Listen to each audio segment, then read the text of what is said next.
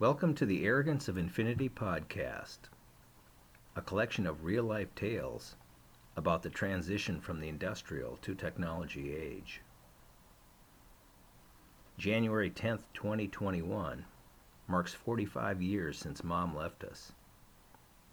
This rewritten and recorded tale captures some of her tough and tender personality traits amid historic events and the personal challenges of her last 5 years.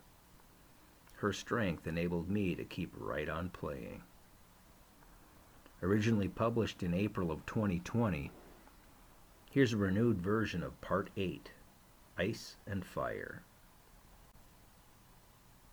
On Palm Sunday Eve 1971, Mom drove toward home on a dark stretch of road in eastern Iowa that had scant lane markings and even less directional signage. U.S. Highway 218 was typical of the narrow paths of crumbling asphalt that was the rural trunk highway system of the day. The Minnesota North Stars were playing the Philadelphia Flyers in the regular season finale, and Mom was messing with the AM radio dial in a futile attempt to keep announcer Al Shaver tuned in, just in case Ted Harris would get into a scrap. Shaver called hockey fights like it was Ali versus Frazier. The '68 Ford Falcon station wagon was loaded with kids, but no seatbelts, and bounced up and down the hills at speeds beyond posted limits as it grabbed the road's uneven edges that jerked the car to and fro, and whoa! 3 of us sat in back, clenching the seat with fears that Mom was falling asleep and we'd all soon be plunging into the deep, dark woods. Sister Jenny up front finally asked Mom if she was okay, and could she please slow it down or stop for a bit. What? Mom blew off our concern. Oh, honey, I'm not falling asleep. I thought you were all listening to the game. We're fine. Not much later, an Iowa trooper would provide the pause Jenny had requested. After pulling over, Mom put the paralyzing fear of God into each one of us with a point of her finger and an unmistakable command. Not a goddamn word, she said. The trooper was polite but stern. License and registration, please, ma'am. I don't have a license, officer. My house just burned down. He went compassionate. Oh, my. Well, I'm sorry to hear that, ma'am. What brings you to Iowa? I'm taking the kids to my parents in Illinois. We don't know what we're going to do. Oh, I understand. The trooper nodded. Would you please slow it down? We don't need another tragedy on our hands. Yes, officer, I certainly will. The trooper flashed his light through the car at faces that were still petrified by Mom's directive. We must have looked like a modern-day version of the Jodes. Well, God bless you folks, he said to Mom with a mixed look of admiration and pity. After he left, Jenny said, Mom, your license didn't burn in the fire. Her license expired in 1961, 10 years earlier, but Mom never bothered to renew. I didn't lie, honey. I told him I don't have a license. 3 weeks earlier, Mother Nature had sent an advance team to Burnsville, Minnesota, to see if it was ready for spring. But the state's high school hockey tournament was approaching, and the boys were still playing boot hockey on soggy rinks and driveways. Our playground squads would assume names of traditional hockey powers like the Broncos of International Falls, the Governors of St. Paul Johnson, or the small but mighty Rosso Rams, whose school of 350 kids brought a disproportionate amount of talent down from the Canadian border almost every year.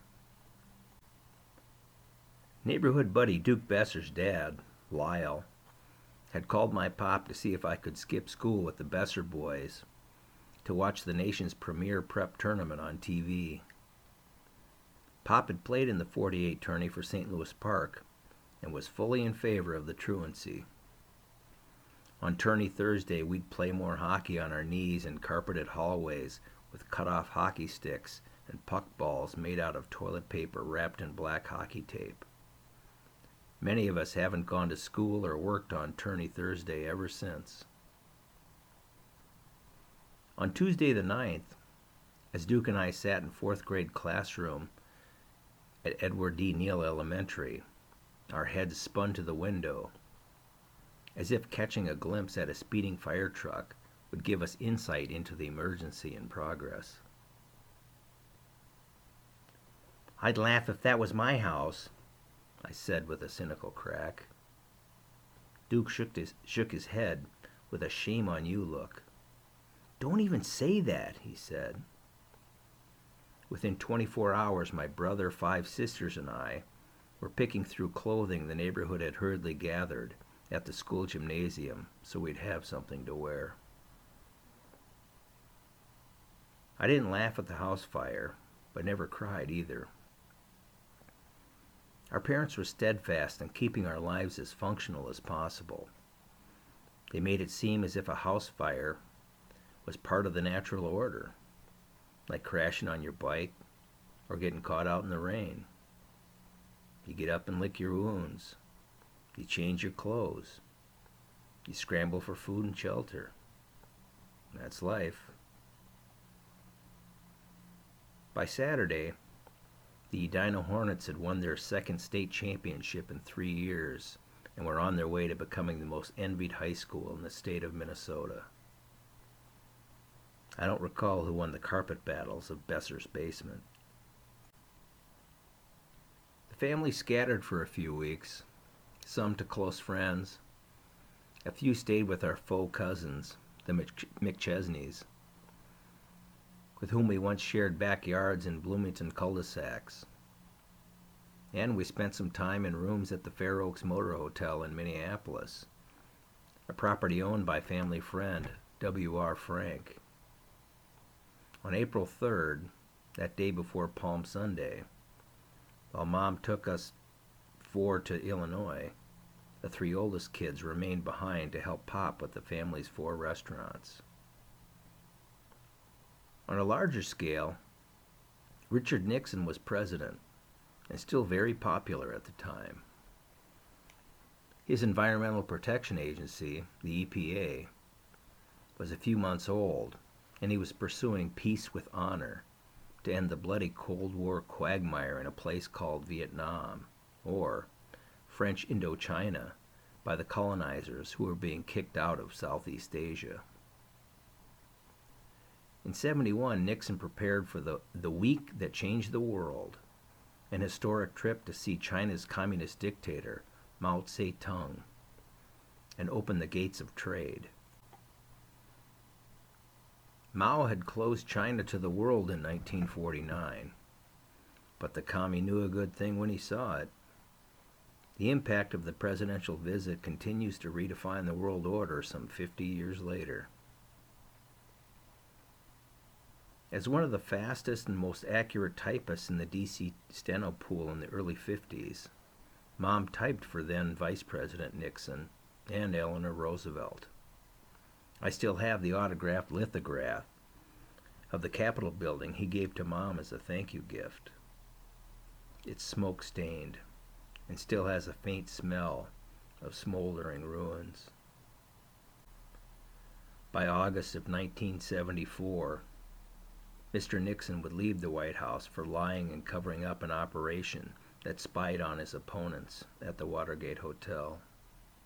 The scandal and disgraceful resignation of a president who was as strategically savvy as any in our history shook confidence in the good old USA to its core.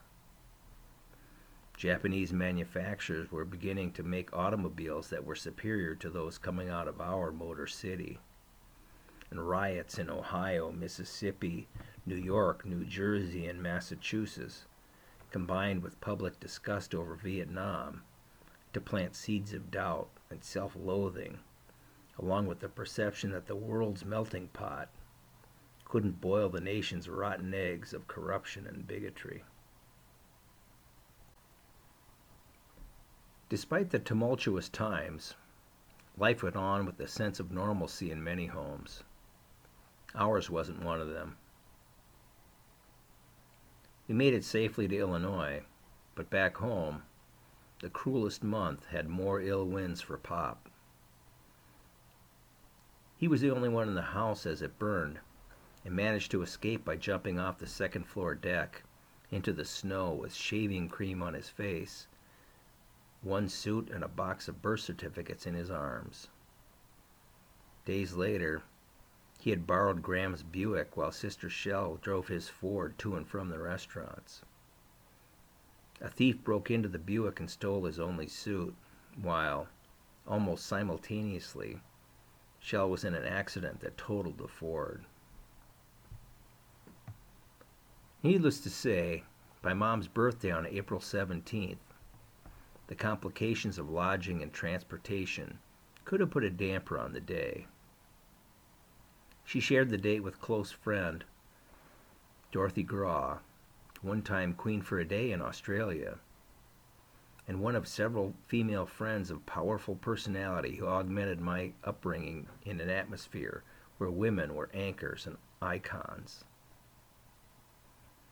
The personalities persisted at their birthday celebration that year. Mom and Dorothy, like Nixon, extended an olive branch to a communist by toasting Soviet Premier Nikita Khrushchev, whose birthday was the day before.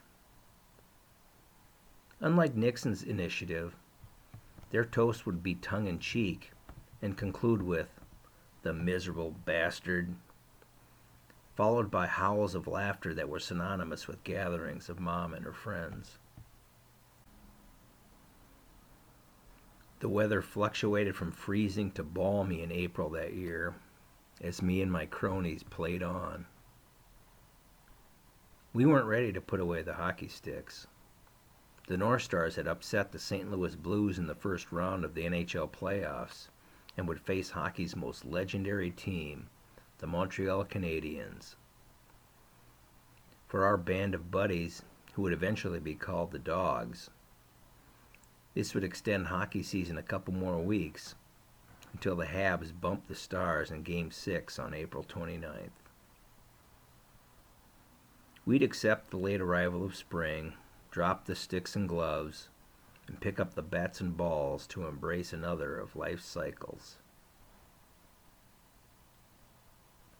On the AM radio dial, the top song of March in '71 was One Bad Apple by Michael and the Jackson 5. That song gave way to Just My Imagination by the Temptations, then Three Dog Night's Joy to the World, All the Boys and Girls, before Don McLean's epic song and poem, American Pie, would take the top spot later that year. For the Rex and Patricia Pickett household, 1971 would be the year the music, but not the spirit, would die. From March 9th forward, my parents were consumed by a half-decade of daily battles against forces of life that would include a judicial battle over the house fire, economic uncertainty that caused people to stop spending $3.95 for an all-you-can-eat meal at our restaurants, and, not the least of which, a cancer diagnosis in Mom. Our parents, with help from the oldest girls, shielded the youngest of us from the constant uncertainty. Laughter and joy was often self-deprecating, but always present. I doubt they had much time to contemplate those whose lives were more challenging than ours, but based on the philosophies they ingrained in us, I know they were aware.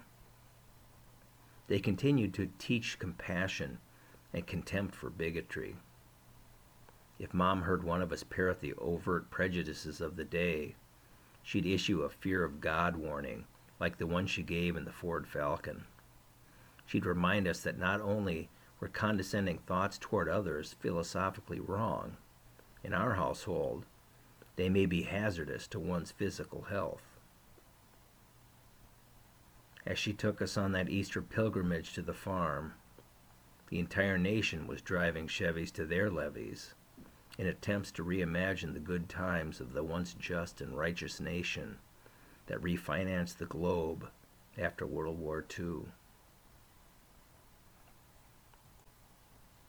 Pop was tougher than most, but he would agree that Mom was the glue.